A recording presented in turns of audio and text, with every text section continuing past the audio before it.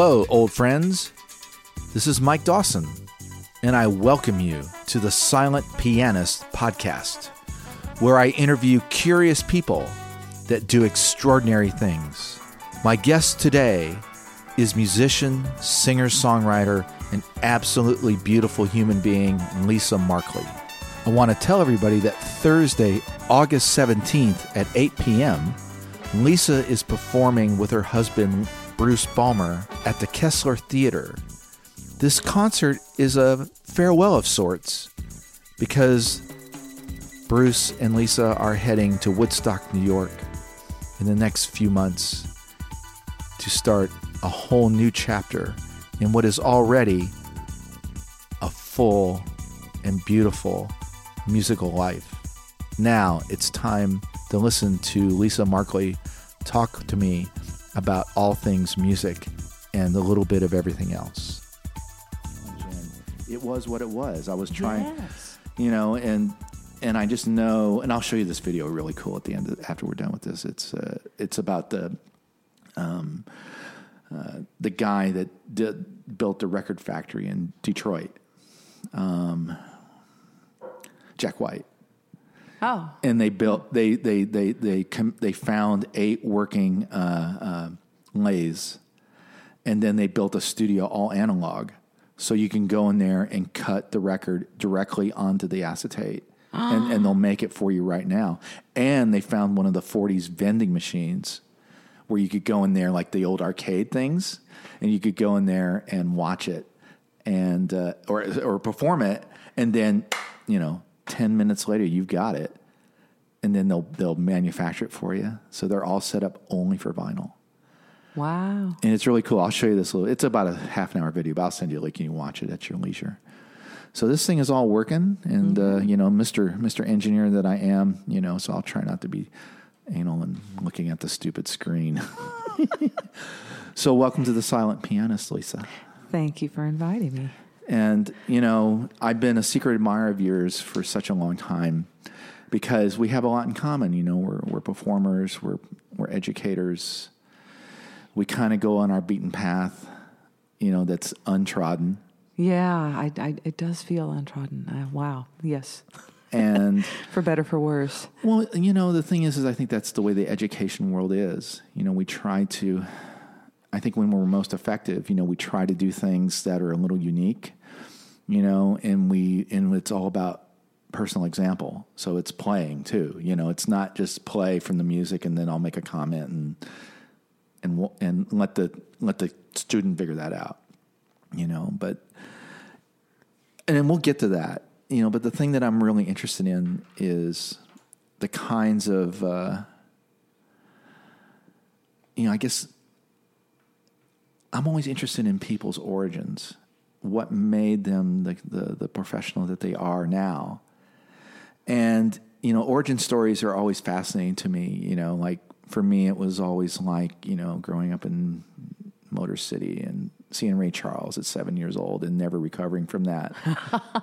White kid in Detroit, and Motown was still there, and listening to CKLW radio, which is an AM station in Canada, and they would play all the rock music. It's just awesome.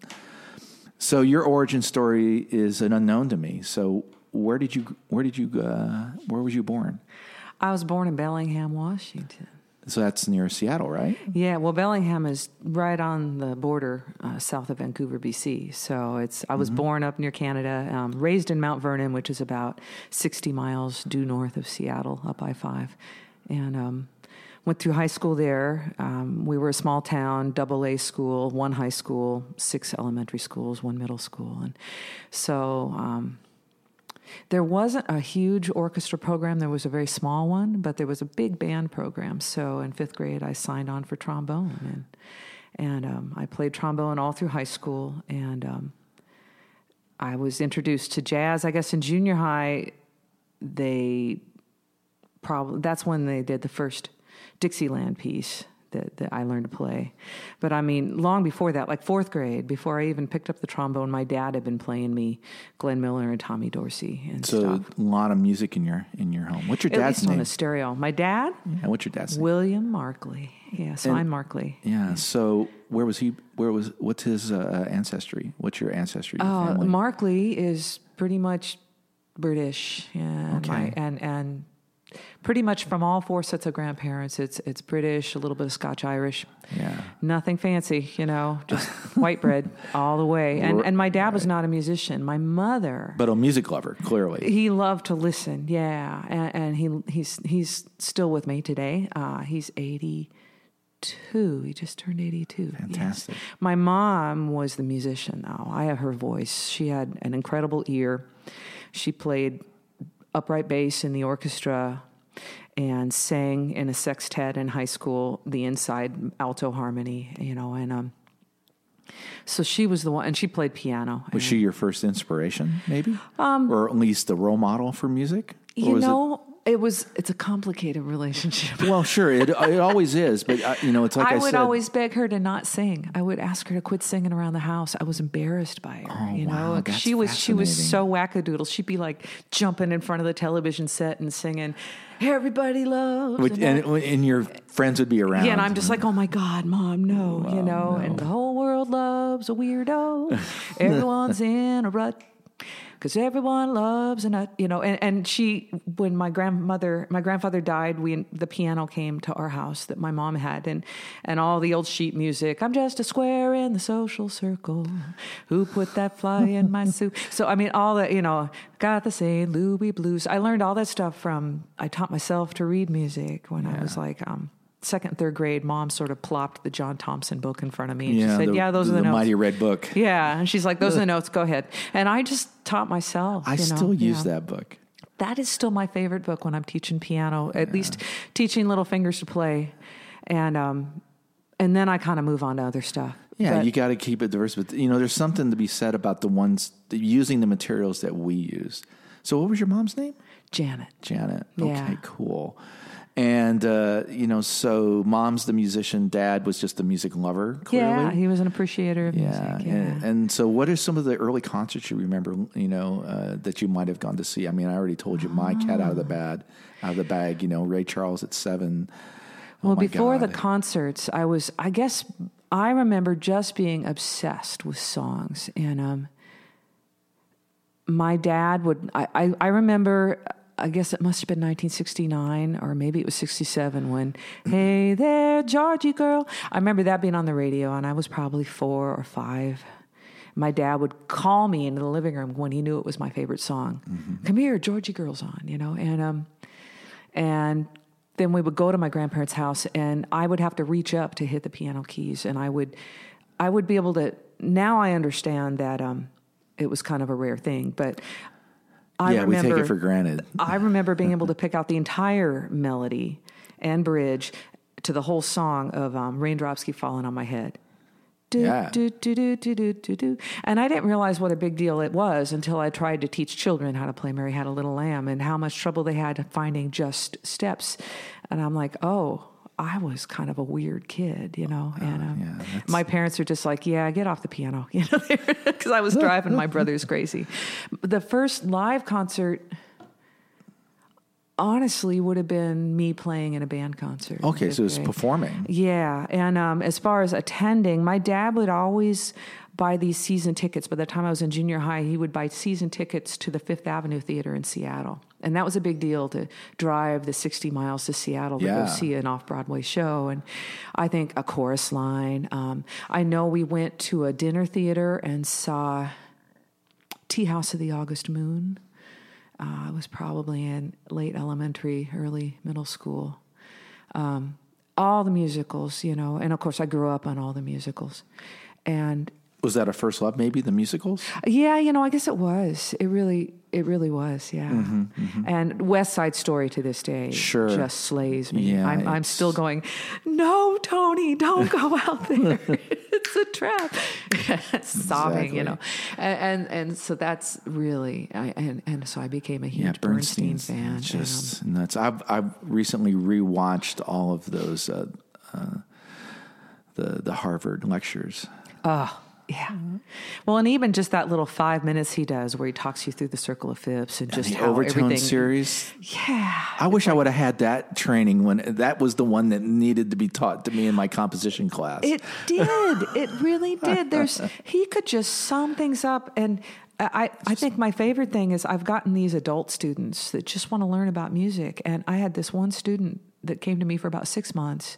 He was a gentleman that's about 70 that just kind of wanted to learn to play piano. And really, he just wanted to learn about music. And he would just hit me with a question when he got in the door. And it would take 45 minutes to go through it all. But it was so much fun to just kind of say, well, here's the best way to sum this up. And, and let's talk about the modes, and how the Greeks figured that out. Let me pick up my guitar and show you what happens when you split the string in half. Let me pick up my trombone and show you the overtone series through first position. It's like it all is one and the same. And sure. So that's my favorite thing and so that Bernstein 5 minutes, it's like, oh, he's good, So that's that. And I guess to come back to concerts, the most amazing concert I think that sticks to me from this day is, my parents would always take me to wherever I asked to see. Mm-hmm. And so in 1983, right before I transferred down to NT,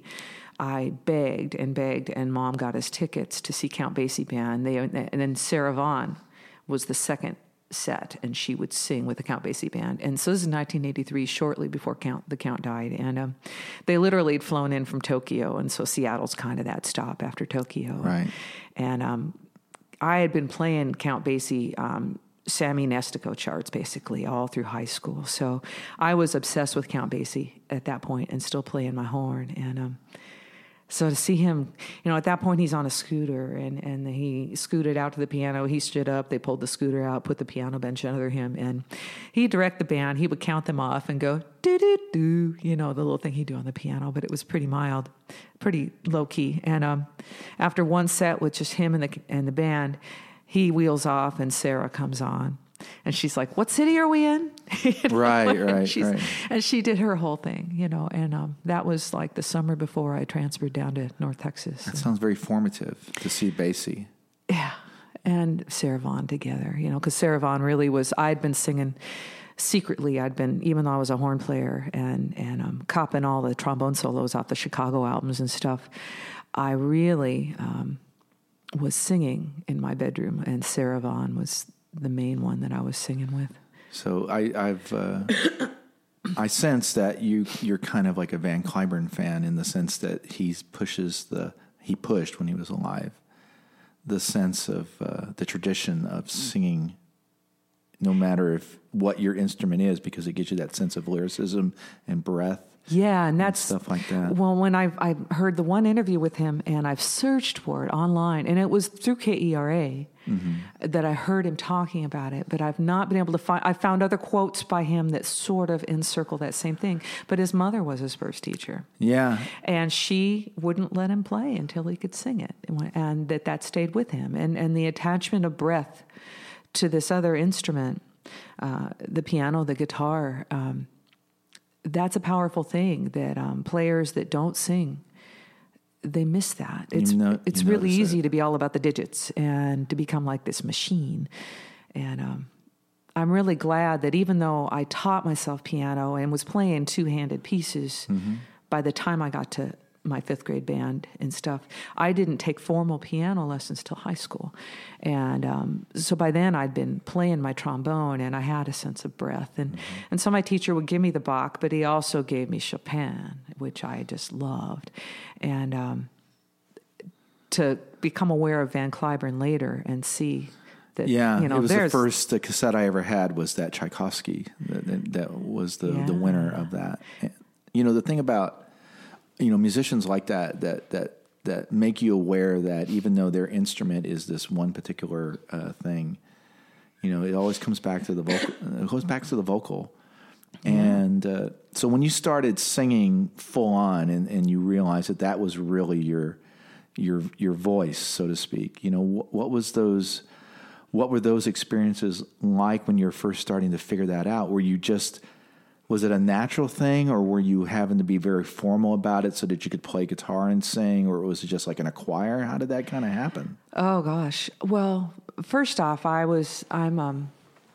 a strange child. I'm an anxiety kind of spectrum child. That's what I was, and I was. Well, welcome to the club. Debilitatingly shy, and I think a lot of musicians are. It's really funny. Yeah, we have the look at me disease though a little bit. Oh yeah, eye contact, forget it. And it was really easy to hide behind my trombone, and so I would only sing in my room, but in the end, the desire to be making that sound, the desire to be surrounded by that sound in voice, pushed me gradually through all the paranoia and all the fears, and to where I was able to sing in front of people. Right. And it was really the desire to sing a song.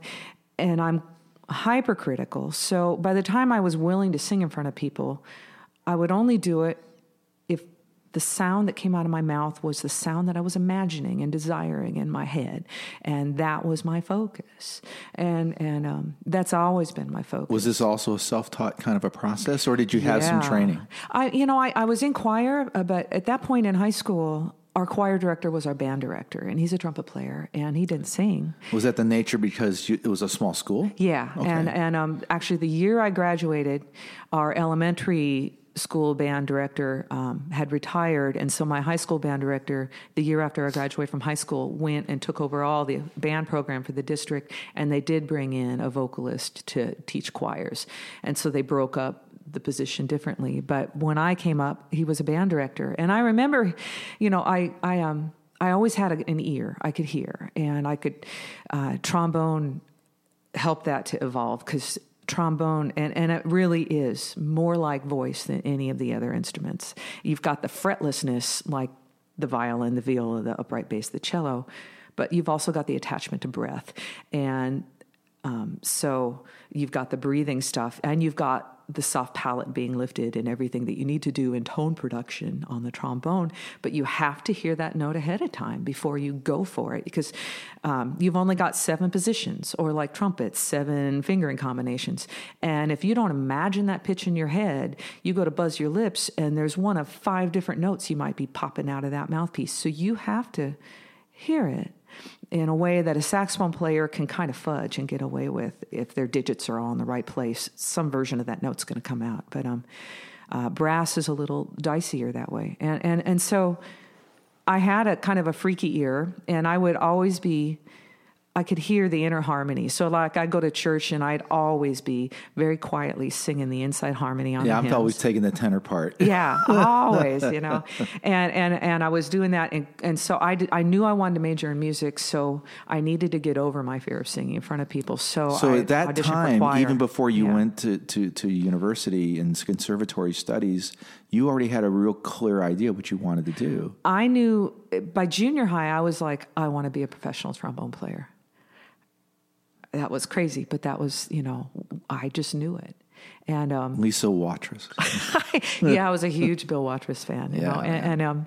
I eventually, by the time I got to North Texas, I really at that point, well, by my junior year of high school, I began kind of singing with friends, and I became more obsessed with song, and so even though I was playing a ton of big band and listening to Doris Day and all the kind of cheesy white bread singers, I was also listening to Sarah Vaughan and Billie Holiday and Ella and everybody.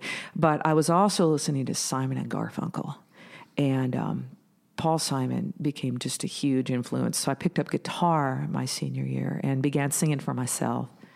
And then I would always be challenging myself. So I joined choir, I guess my junior or senior year, and I would be the one that would hear all the harmonies. I'd sang second alto, and I could hear the harmonies, but I was too shy to project. And so all the other vocalists that were not shy about projecting but couldn't hear it, they'd sit around me and they'd grab my note and then they'd belt it out. But I was just so riddled with shyness that, that was kind of where I was.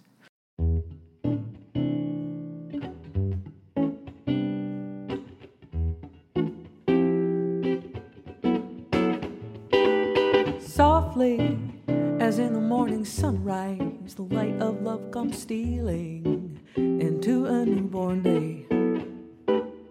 Flaming with all the glow of sunrise. A burning kiss is sealing a vow that all betray. For the passions that thrill love, lift you high to heaven, are the passions that kill love and let you fall to hell. So end each story softly, as in the evening sunset, the light that gave you glory will take it all away.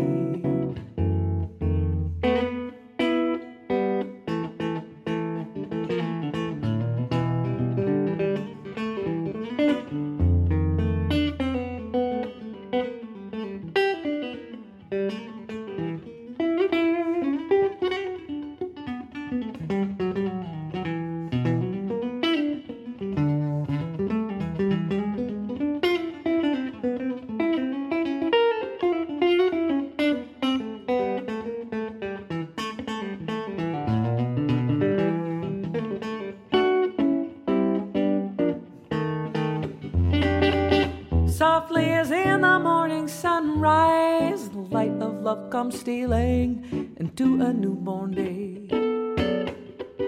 Oh, flaming with all the glow of sunrise, a burning kiss is sealing a vow that all betray. For the passions that thrill love, lift you high to heaven, are the passions that kill love and let you fall to hell. So end each story softly, as in the evening sunset, the light that gave you glory will take it all away. You know, probably one of the most important times in anybody's musical growth is that time where you're intensely immersed in 24/7 music, you know, and you don't even realize how fortunate you are until you're gone. You don't. I didn't appreciate it in undergrad.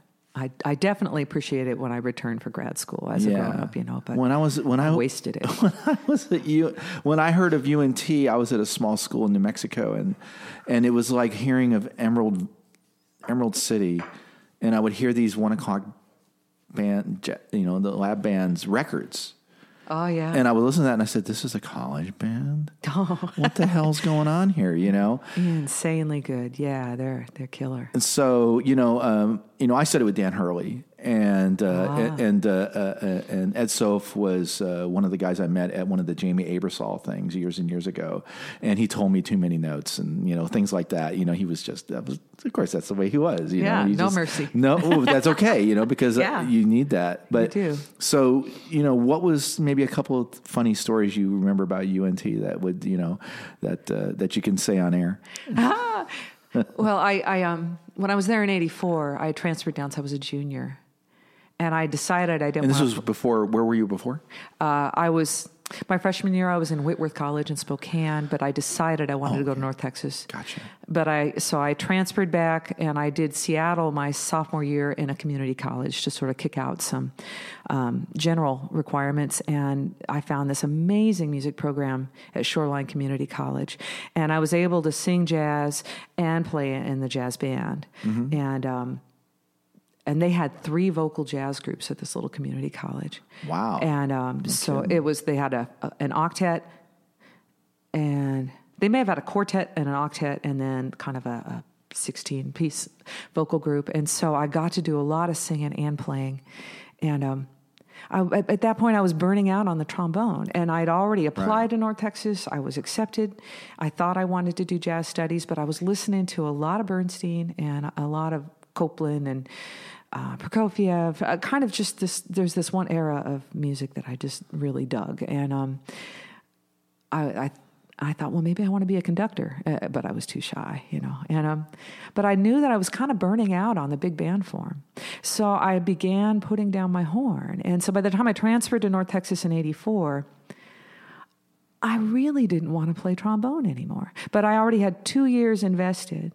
And so I got down here, and I was writing songs and composing little snippets. My music theory teacher at Shoreline Community College, she got her PhD at Eastman School of Music. She went to school with Dr. Malman, who was the comp instructor at North Texas, head of the comp department, and she was best friends with Dr. Malman's wife. So Gloria Swisher was a huge influence on me. And she would, throughout our music theory course, have us compose little 8-measure snippets for every new technique she taught us.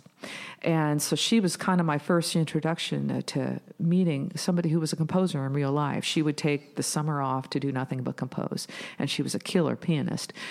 And so I decided when I got there to become a composition major, and they let me slip in as a junior and sort of bypass the freshman and sophomore courses. And so I wound up being a composition major, which meant I didn't have to play as much trombone.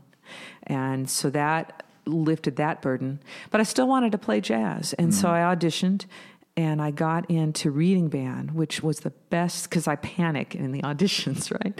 Which is beautiful. It was the best thing that ever happened to me, because Jack Peterson was directing reading band. And so I don't know that it's funny, except that Jack Peterson is a joy. Jack Peterson is a brilliant teacher. And the reason I have the reading chops I have is because I had the luxury of being in reading band with Jack Peterson as the instructor. It just changed my life. You know, and he was so lovely. There were like 2 trombone players at the school. Well, 3 counting. There was Lee, I forget her last name, who would play bass trombone in the 2 and the 1 o'clock. She kind of bounced back and forth because they always make you re-audition every semester. And then there was me. I was playing like in the reading band eventually, and then 9 and the 8 o'clock. And then the other trombonist, Jan Kagaris, was on the classical side of things. So there were 3 women playing trombone there at this point. And I was in reading band, and Jack would always sing "Liza, Liza, the skies are blue" whenever he would see me, and so he was just really wonderful. And then he was just a genius in how he taught us to read.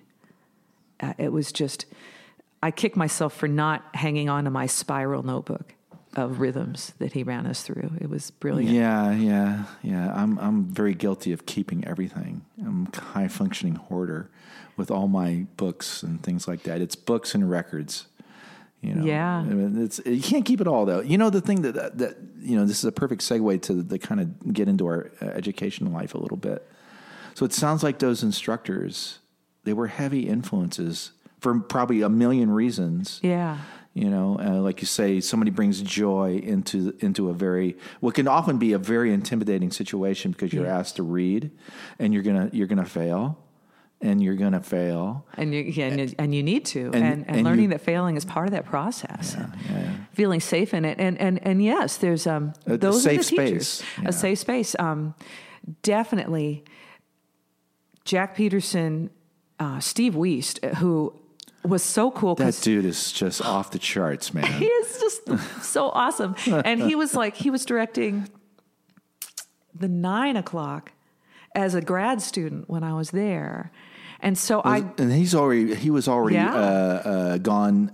He's already been past the Ferguson thing when he was playing with him, right? Yeah, it was because I remember seeing him when Ferguson came and played the year before, and Steve was playing and touring with him. Got it. And then Steve came the next year and was a grad student, and I got the luxury of being in his band for a short time. And another person that is just, it's not that he doesn't expect the best of you, because he will. Right. Very high standards. But there's a technique of pulling it out of you that involves humor and happiness. No, not like hunky-dory joy, but wickedly funny.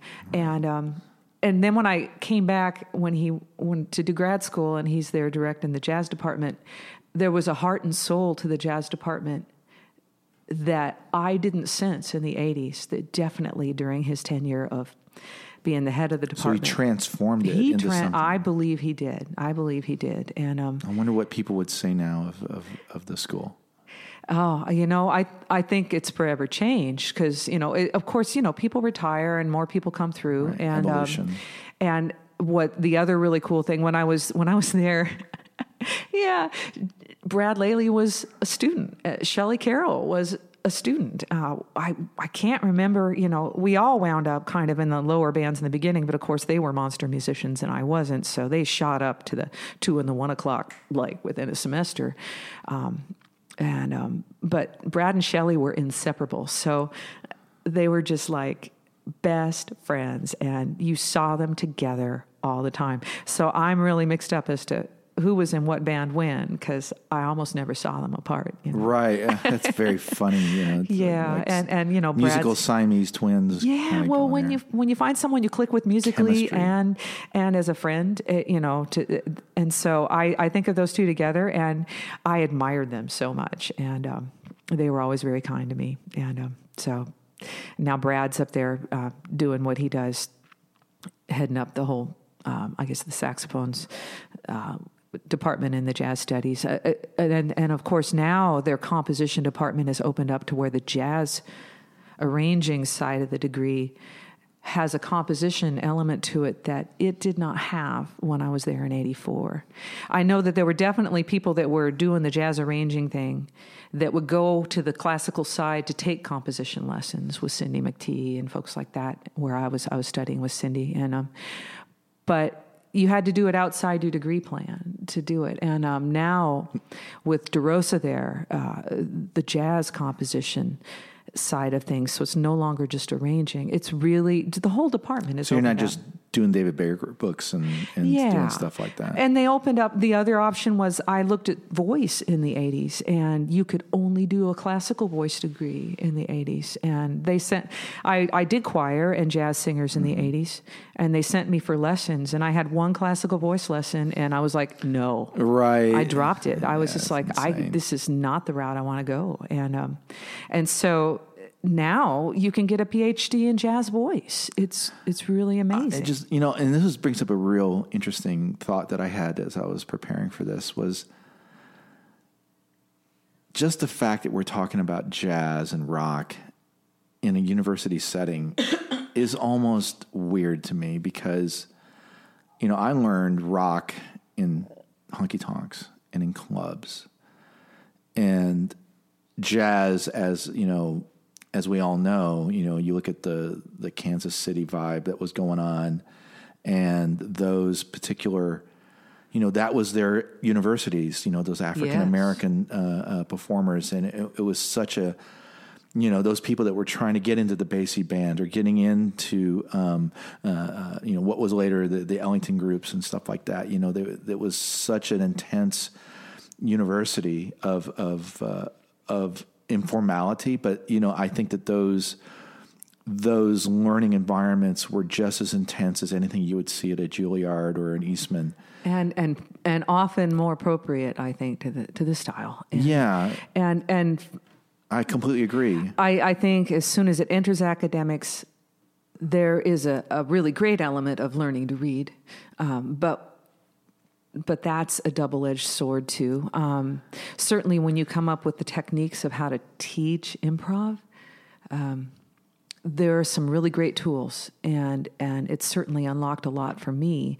But at the same time, it really depends on the school and on the teachers and on the students. And some students are able to transcend. They're able to absorb all the academics and then transcend and become themselves as a musician. And of course, they have their uniqueness. They do. And maybe you don't hear it at 22, but by the time they live a little and they hit 30, that's where they are. And I really feel strongly, especially, that there is an element of what we teach in academics and jazz that the classical side of school, they're missing. And there was a grad student that wrote to me a couple of years ago when I was back doing the vocal jazz studies there, and she was writing to folks that she knew on the jazz side of things, wanting to know why we were doing so much better in ear training and in sight singing, and all that stuff that we have to go through on the classical side of the program to pass your piano barrier and pass your sight singing barrier. And I was like, you come over here and you take Improv 1 and Improv 2, and you try to get out of those without having developed your ear. It's impossible. If you go through those, you're going to have a great ear. And the way they're teaching it on the classical side, they're dropping the ball. They are not really approaching it from the right side. I feel really strongly about it. And I feel like the new classical music, to me, is jazz. And it's the American classical music. Yes, and it demands the chops and technique of classical definitely, especially to protect from injury and dexterity and flexibility. But it develops your inner ear and your brain and your ability to improvise. And it pulls it out. And to me, you become the ultimate musician, And if you look at Herbie Hancock or Oscar Peterson or Keith Jarrett or any one of the really great jazzers that you can hear that they've got Chick Corea, this incredible classical technique, and they've managed to come out of their classical training and not be stilted. But to me, so many musicians come out of a strictly classical background and they're completely hobbled, and especially if they're taught not to play music until they read. Right. And, and this is nothing new. If you look at the Kodai and the Orff methods, that speech is first. This is a language. And, we enter kindergarten with a pretty strong command of our language. We can form complete sentences. Nobody's telling us this is a subject and this is a verb. We just speak and we get it. Right. We're just and so then they begin to introduce you to, now here it is if we wanted to write this. But you could already speak a bazillion words and communicate your thoughts. And yet in music, we stick them in front of piano and we say, you can't touch these keys unless you read it off that page. What kind of speaker would we be if we weren't allowed to speak until we got to kindergarten? You wouldn't get past the first sentence. Yeah, and if you weren't allowed to speak anything that wasn't already on the page, see, spot, run. And yet that's what we expect in all of the piano method books. And I just, it's my soapbox. It's a common complaint that I hear is just simply this disconnect between reality and the dogmas of certain things. Yeah. When I was studying undergraduate, especially in my piano lessons, I would jam with my teacher. Oh, yeah. And he would say, you're the only guy that does this, because there was no really jazz part of it there. And I said, well, I don't know how else to do it. I'm not a great reader, but I know how to feel it and how to play it. And, I learned all that rock stuff, just by listening to the records. And I know it served me well, but I knew that I wanted to be the full musician, and so that's what the university kind of did for me. So I'm in complete agreement. So, this is fantastic. I'm really learning a lot.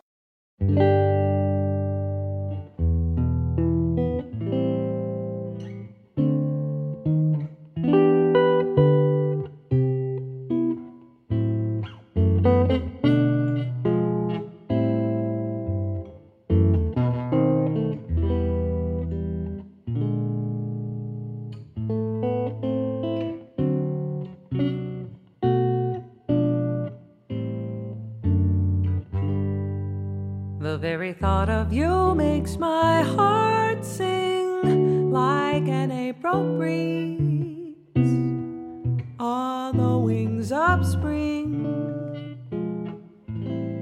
and you appear in all your splendor, my one and only love.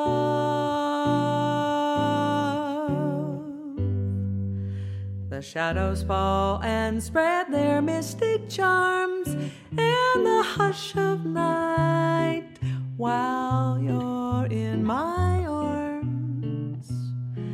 I feel your lips so warm and tender, my one and only love.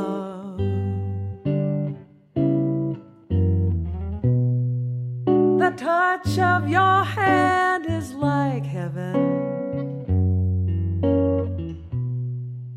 heaven that I've never known. The blush on your cheek whenever I speak tells me that you are my own. You fill my eager heart with such desire.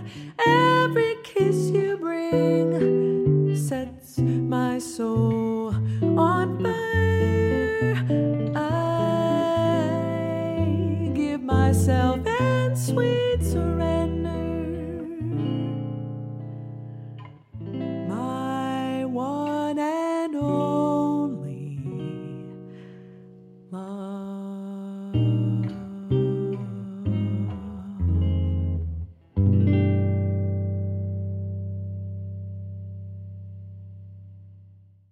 thing that I notice is the fact that, you know, you really pay attention to melody, but it's also like you really have a good sensibility of emotion for each song. You seem to take a lot of care in trying to communicate the story or the emotion that I keep coming back to that. I don't know how to describe it any other way. You really know how to communicate your lyric. Is that something that was that just simply by learning tons of tunes like the Simon and Garfunkel stuff or Joni Mitchell or all those great performers and songwriters, singers? Is there somebody in particular that you emulate or try to model by, or maybe when you were younger? Maybe it's you're paying attention to yourself so much now, but maybe when you were younger. Yeah. Well, definitely. I would say, I was definitely listening to all the really crappy pop music of the day, and it was I have 1,000 80s, records of crappy pop music. But when I found Paul Simon, that was the first time I became aware of teaching myself. I got the book of Paul Simon complete, and that was the reason I learned guitar. I staggered through that entire book, and of course internalized every one of those albums by listening to them also. But I learned every single song in Paul Simon complete and struggled my way through bar chords and stuff. But that's the first time I became aware of going, oh, why do I like this song? It's about, I know, I like it because he did this with the lyric right here. I became really aware of what was, to me, good writing. And thank heavens I became aware of that by studying Paul Simon, and not... That's a master class not in the writing. Knack, it was, I was listening to a ton of Gershwin, although, I don't necessarily agree with Ira Gershwin lyrically now as far as things needing to be an exact rhyme. What Paul Simon would do, number one, Paul Simon delved into all these different musical genres and used the finest musicians. And he wasn't afraid to write a 2-minute song or a 1-minute song that had just sort of a through composed sensibility to it. And yet he would turn around and write more of a standard pop song, so he's absolutely brilliant. And then I guess I begun writing songs in high school. I will confess, in junior high, I was a card-carrying member of the Barry Manilow fan club. Oh, well, that's okay. So I'm just in full disclosure. But so my first songs in high school probably sounded, a lot like Barry Manilow. Sure. Until, thank God, I discovered Paul Simon. And then I let somebody hear some of my songs in 1983, and she said, you sound like you would like Joni Mitchell. And I went, oh, cool. I think I've heard Yellow Taxi on the radio. Yeah. Where should I start? And she said, get Court and Spark. Yeah. And I'm so glad that's what she told me, not to go back to the folk stuff, but to start, bam, right there. And she was playing in a jazz band with me. She was a piano player in the Shoreline Community College jazz band I was in. So I was transferring to NT, and I bought Court and Spark on vinyl. And it stayed on my turntable for a full semester. I drove my roommate insane. Mine was Mingus. Yeah. And I just because I was completely clueless. Oh. To me, great female vocals at that time was Renaissance. Oh yeah. Well, and I just love how, she was a real natural piano player, but, when she tells the story of her piano teacher smacking her with a ruler when she'd leave the written page. And so she just said, and I've tried to transcribe what she's doing on the piano. She's got her, she can't tell you where beat 1 is. She can't tell you what chord she's playing. But she's got a sensibility, and only the jazzers could figure out how to sit in on that. And then she had a real conversational style of lyric, which is what I was naturally gravitating towards. And so when I heard her on that album, I went, oh my gosh, somebody who thinks harmonically and rhythmically in their phrasing the way I do. It's like listening to art song in a lot of ways. Yes. I think that's what what attracted me about her music making. No matter what level or what period, we're kind of looking at Beethoven had 3 periods in his life. Yeah, she definitely has a lot of very precise. Yeah, you can really hear the different but I think that's what's fascinating about artists like that. And it strikes me a little bit in what you do. You like to kind of go off into these areas of exploration And maybe that's why you have such a diverse discography, is because you like to explore different things. Do you think you'll ever do like a full instrumental compositional album someday? Is it something you've been playing with? Because that's one of my bucket lists is to see if I can still wave the baton and do that. I'm definitely open to the idea. I'm really excited that I'm going to be up in the land of Carla Bley, which just freaks me out. Oh my goodness. I would hope to run into her in the organic grocery store in Woodstock. I don't know. Oh, I think it'll happen. You just said it, so it's going to happen. I'm just going to visualize it. When I finished my composition degree, I was so full bore into songwriting on the side. I just said, I'm through with this. And I was pretty disgusted with what composers were expected to be doing in the 80s. They were forcing us to do all this computer music, dealing with the synclavier, and it didn't move me. It felt heartless. It felt cold. Thank God I wasn't studying composition in the 50s when you had to do 12-tone. It's bad enough I had to do it as an exercise, But my heart really lies with, Bernstein and Bartók and Prokofiev. I love the Eastern Europeans and their sense of syncopation and their ability to take these folk melodies, so they're really good melodies that Joe Schmo could sing, but then they turn them on their ear and reharmonize them. Bartók is the king of that, and Stravinsky. And so these are the composers, and then of course Aaron Copland. As far as the Americans, a little bit of Rochberg. I think George Rochberg, although he really kind of ran the extreme between tonal and atonal, and he went a little more tonal than I would like. And even Copland, he came from an atonal kind of perspective early on, and then he started doing, all this great Appalachian Spring and stuff like that. Yeah. And I was completely unaware that he had, in his very beginnings, we're coming back to Bernstein, because they were hanging out together. Oh yeah. And you're just, how did you meet him? Well, because he kind of learned the transcriptions and all this stuff. But the thing about Bernstein and Copland hanging out together just makes me happy in the universe. I'm not sure what that is. That just blows my mind. Well, we could have a whole other podcast on Bernstein, and we might do that someday. Oh, you should. Candide is my favorite of his little pieces outside of Broadway, and of course Broadway, since Sondheim is no longer with us, I feel like Broadway has really changed, and I'm not too keen on what they're doing now because it's been so popular. So you're not a Hamilton fan? Well, Hamilton is like, maybe I'm still reeling from the fact it was Disneyfied for so long. I think Hamilton is going to break us away from the whole Disney factor. Okay. Yeah. Yeah. It's curious. It's a curious evolution, but I think, when the corporations kind of swoop in and it's all about the dollars and it's butts and seats, Lion King and all that kind of stuff. Yeah. But when I was going to New York and seeing stuff, I was just going to plays a lot back then, because I was kind of done with with a lot of the, new things that were, coming up for Tonys and stuff like that. I wasn't really digging it. I keep going back to those things of the 50s and the 40s, and that's maybe we just all long to have what we had in our youth. Oh, and this sure, is just the story of generations. We're all, you kids, get off of my yard. It's just like exactly. So there's we're going to wrap this up here in a little bit, but I could talk for hours. This is wonderful. You're a very wise person to.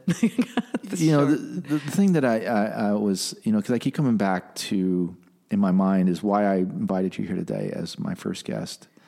It was to give you the opportunity to, share this wealth of insight and wisdom as a musician and an educator. And I went to your website and I see this thing from Mr. Slavens here, and he says, Lisa Markley has more depth, control, and beauty to her voice in a live concert setting than most vocalists get in the studio. Driving that voice is a soul of wit and intelligence and a heart of gold. So you've made music with Paul for years. You probably went to school together. We met. We both arrived in Denton in '84, and we worked at Mama's Pizza together. And so, what did that make you feel when he gave you that testimonial? Did it blow your mind? I'm like baby sister, and I have been sort of like one of the 10 Hands groupies back when they were the Gone Men. We would go after I saw them at the Mama's Caravan Pizza. of Dreams. That's how long ago I saw them. Yeah, we would close Mama's Pizza up and go out to this shack in Aubrey that he was renting with friends. That scorpions are going through the shack. There's no plumbing, and it's just the guys were going out and using the field for the outhouse, and it was just like really roughing it. And we'd play music all night long, and he's writing all these pop tunes, but he was working on his master's in theory at that point. And he always encouraged me as I would bring in these songs to him. And so I've been following him around and so influenced by him for so long. And when he said that about me, because I had no idea what he thought. Yeah, what do you do with that? Especially somebody that's with that kind of history. Yeah, I take it to heart because I've been, baby sister ogling and following him and admiring him for so long. And, he's very patient with me, and he's been a huge influence in a lot of both he and Bruce, my husband, have this sense of stride. It's not retro, but it really kind of is in a sense of stride. Left hand, boom, chick, whether it's on the piano or the guitar, and then this kind of funky wit to their lyrics. And I love to write tunes like that, and they've been a big influence to me in that range. And of course, Paul has just got such a range of how he writes instrumentally. And when he went back and did some more studying and composition later, I was really envious. And I've begun writing horn charts where I'm writing fills and stuff to go with my songs. And I am open to the idea of returning to writing string pieces and stuff that I was doing in the 80s. It's all a natural process, and when it's right, it feels right. I have just a couple more thoughts, and we've touched on our educational life, you and I, but I'm one of these cats that never taught in the public schools or even like a private school.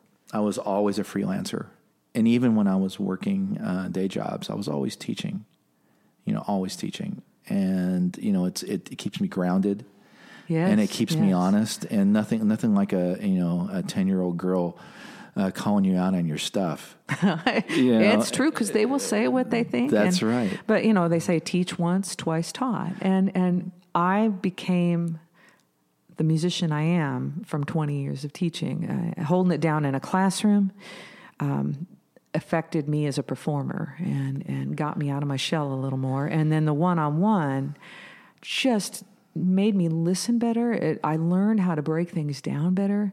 I became much more self-aware of my own head games. How can I require this of my student if I'm not going to do it myself? Right. It's a force of personal example. Yes. Mm-hmm, absolutely. And so teaching, to me, it saved my life. It just pulled me out of my shell.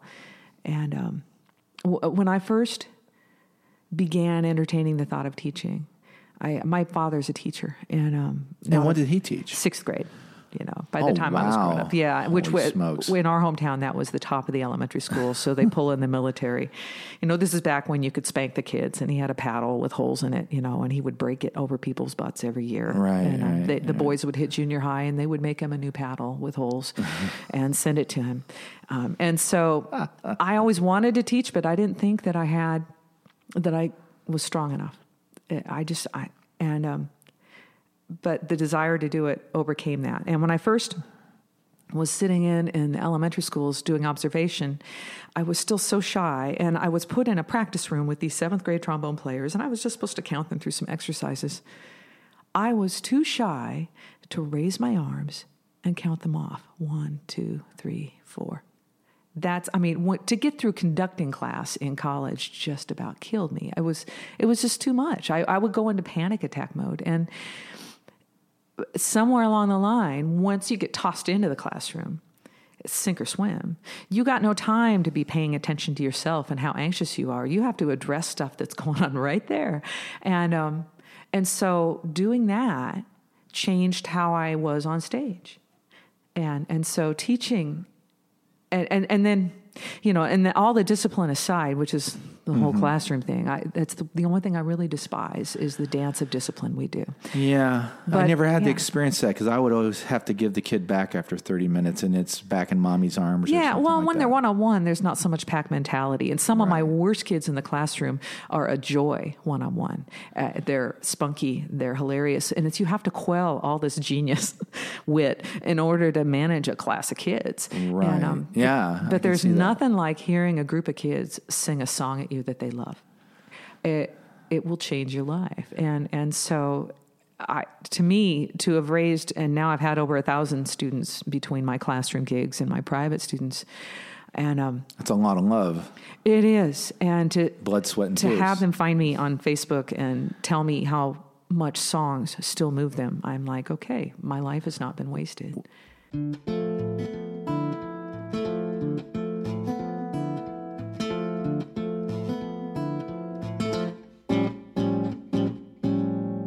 Eddie likes to roll 'em, Eddie likes to stash 'em, Eddie likes to toss 'em, as the tails he wins 'em. Modern penny still wrapped up in copper, jingle like timber copper, solid rings like money. Eddie likes to pinch 'em, he doesn't spend 'em, he keeps saving. Put 'em in the bank and they just keep right on adding, multiplying exponentially. Penny on the track, stretch as far as you can. Taking goes down, bacon going up, hustling gigs in the city. I may do, I'll never think for a minute about the possibility of getting a hippie and a mortgage on Long Island. But keeping the heat, on shoes on the kids, be keeping the food on the table. Maybe in a good month he puts away for rainy days.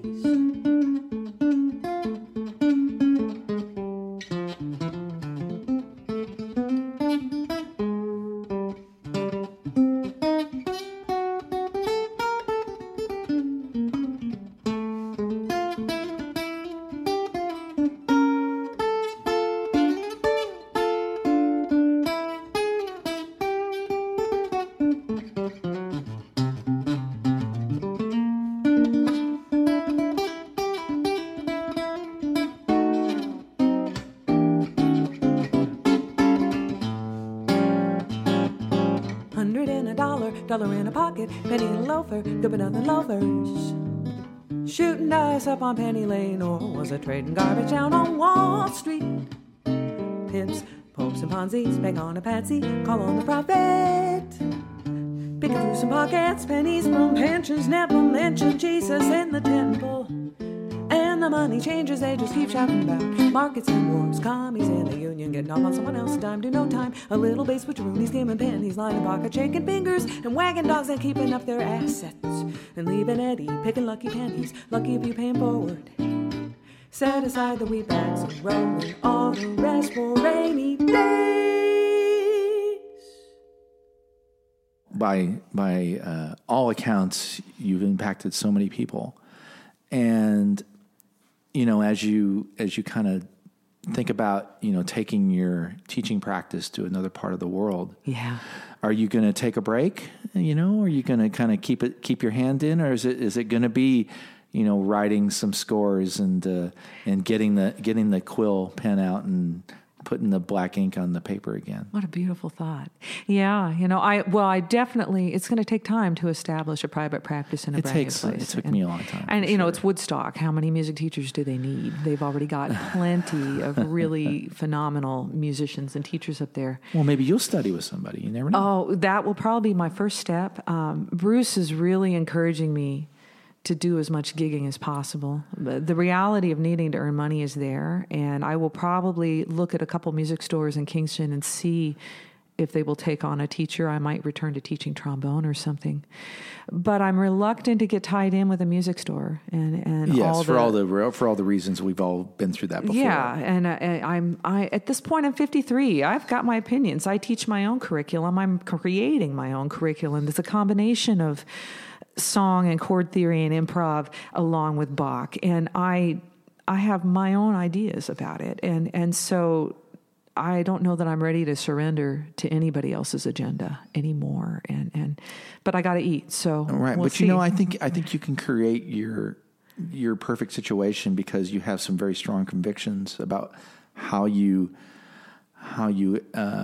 conduct your teaching world. And so I would say you should just stick with your dream a little bit, because it's going to find its way into reality for you. Thank you. That gives me hope. Well, no, it's absolutely, you know, I mean, I know that when I walked away from the day job and I said, okay, you know, it's going to be gigging, but it's also going to be teaching, because you just got to make that paycheck and make those bills every month. And the thing that I noticed was when I was doing a lot of the freelancing and creating curriculum kind of on the fly, and then you kind of develop a process and you see what works and you fail and you get a little bit better hang of it. It sounds like you could write your own book about how you teach. It's definitely dancing around in my head. Could be a memoir of some kind. You know, and could be the Ms. Markley and Me memoir. Please.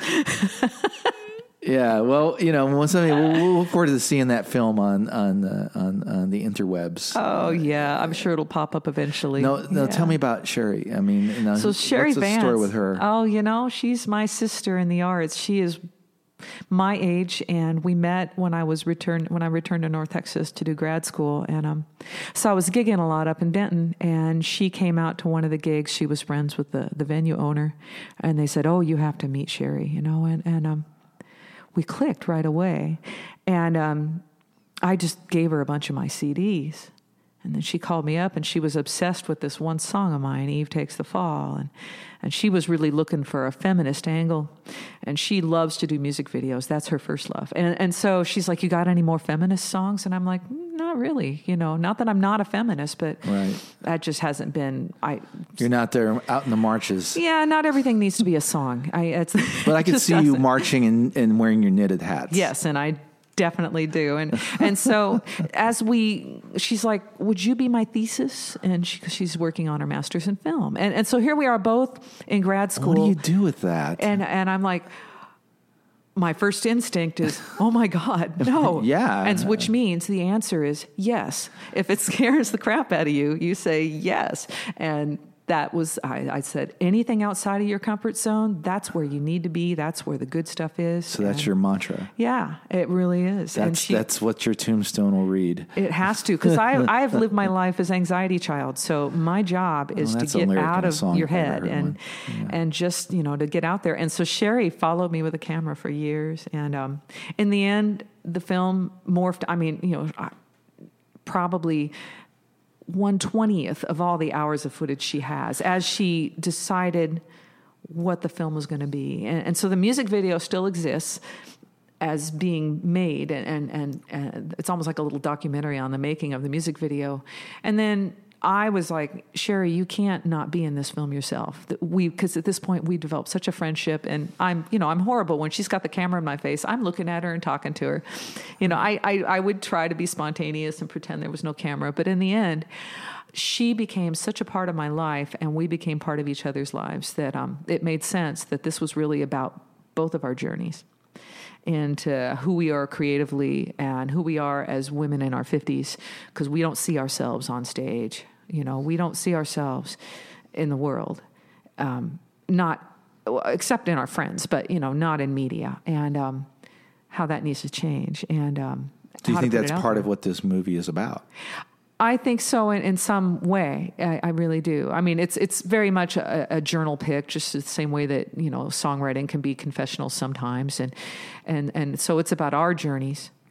But the bigger thing was that we don't see women and women of a particular age, postmenopausal, into their hot flashes, embracing gray hair, you know, out there doing their thing. And yet I'm a better singer now than I've ever been. I'm a better writer now than I've ever been. And you're hitting your stride. I'm just getting it together, you know, compared to what I was doing in my 20s. I'm like, I really wish I had more time, because we physically, of course, like the voice is changing. I've been through thyroid cancer. I'm lucky to have a voice. And then the aging voice. And, you know, we're not like athletes where we get 10 years and we're done. And you're out, right. You know, but there is a change in the voice that happens, and a real proactive maintenance that we have to do to maintain our instrument for the next 20 years. You know, whether I'm doing guitar or piano, which in the end, voice is what I spend most of my time on. And what I feel strongest at as a musician, is voice and writing. Guitar and piano are merely tools to deliver the music that needs to get out there. So, maybe in kind of conclusion here today, this has been just such a joy to have you here today, and I can't imagine having a guest that would just encapsulate my vision of what this conversation will be with others. Over the next few months, I'm going to be having filmmakers and scientists from NASA, people that have explored Antarctica. It's going to be just nuts. This is amazing. And it's the silent piano. The piano hasn't made a sound yet. I know. I haven't played a lick, which is probably everybody's very grateful of this. So, the thing I want to ask you in kind of closing is you got this fantastic gig coming up at the Kessler Theater. Yeah. And there's this venue that we have come to love because it's all about the music there. Yeah. So tell me about these guys that run this place and what it means to you to be a part of that world. Oh, it's really amazing. They're literally a mile down the street from my house. And I've been teaching in Oak Cliff since '94. So I've been driving past this vacant theater for decades. Wondering what's going on. What's going to happen, and for all of the negative that we have with gentrification happening, the renaissance of Oak Cliff has made me very happy to see. I don't necessarily like a lot of the apartments going up right now, but things like what's happened with the Kessler. And when they first opened it up, Jeffrey's vision, Jeff Lyles, as they did the renovation, of grabbing musicians in and filming them as part of resurrecting the Kessler in the midst of this construction site. And just, go in there, it's 100 degrees in August acoustically and just play a song while he videos. And people, I'm sure, in the neighborhood were just wondering, what the heck? Right. And it's really been amazing to see this happen. And then the first year, they definitely pulled in all the locals. And at first they would put us in the front room, and eventually they let us do the big room. But as locals, we don't draw. We don't put the butts in seats that it takes to really get things going. But as the second year went in and they got the Storyteller series going, and they're bringing in Jimmy Webb and Guy Clark, and it's this intimate venue that, standing room only, if you really cram them in, might hit 400, like when Edie Brickell and the New Bohemians play or something. Right. It's a hard venue size to make viable. It's beautiful to experience as an audience member. It's a listening room, and it's very intimate, and it's intimate in a beautiful way. But with only seating for what they can do, folks can't make as much money, and so to say, we're not going to worry about that. We're going to make it work. And every year it's gotten bigger and bigger. The folks coming through to play, when Ricky Lee Jones sold out those 2 shows. I mean, and their heart is in the neighborhood. And now, of course, they are just thriving. They're doing great, and they don't need the locals. They're really wonderful to let us open every once in a while. But they truly support the local scene. They do, and they believe in I should say listening. Texas scene. It's not even really local. Yeah. All things are local in this case. But and it's at this point, we haven't gotten to play because we just aren't big enough. And so when I approached Jeff and said, I'm leaving and I would just like to do one last show with the full band. Once a year I try to do a show with a full jazz band and traditional instrumentation, but I pull in a couple of horn players. So it costs me a little more, but it's worth it because then I get to pull out my arranging chops and really write some arrangements. And he said, yeah, let's see what we can do. And so of course Damon, he was going to do it anyway. Oh, he is just so kind to let us do this. And Damon Clark is going to split the night with me. How about that? I'm just like in awe. I'm like, well, there's no way I'm going on after Damon because he is like nobody you've ever heard. He is just the most phenomenal vocalist, speaking of just blending classical to jazz in a way that works.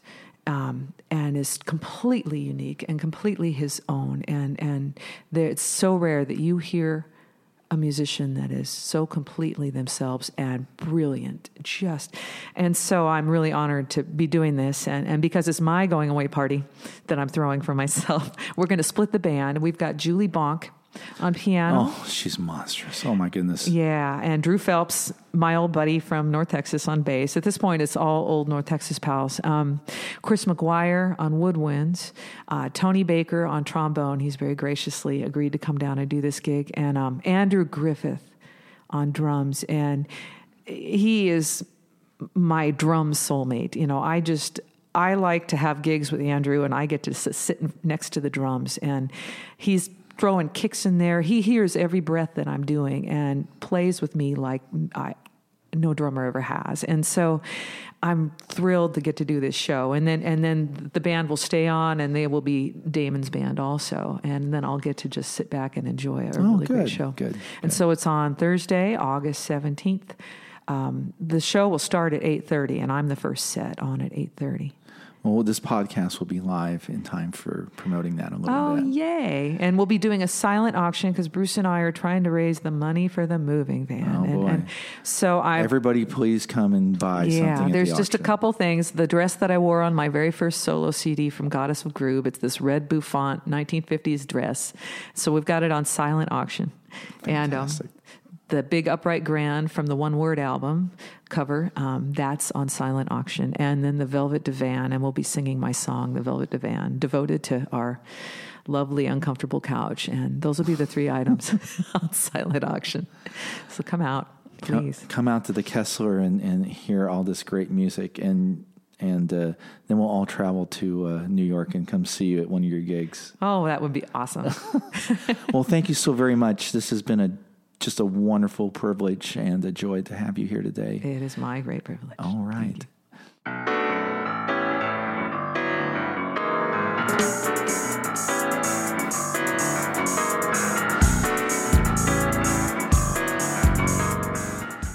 Wow. Lisa Markley delivers the goods for my debut podcast episode, The Silent Pianist. Don't forget to come out to the Kessler Theater in the Bishop Arts District in Dallas's Oak Cliff neighborhood, August 17th at 8 p.m. to hear Lisa Markley and her husband, the great guitarist, singer, songwriter Bruce Balmer, perform their farewell concert before putting down new roots in Woodstock, New York. And please don't forget to visit Lisa's website at lisamarkley.com. My name is Mike Dawson, and I am the Silent Pianist. You can find me at my band website, roarelectra.com, and you can find the Silent Pianist podcast at everywhere podcasts are found. Goodbye, old friends. I am the Silent Pianist. See you next time.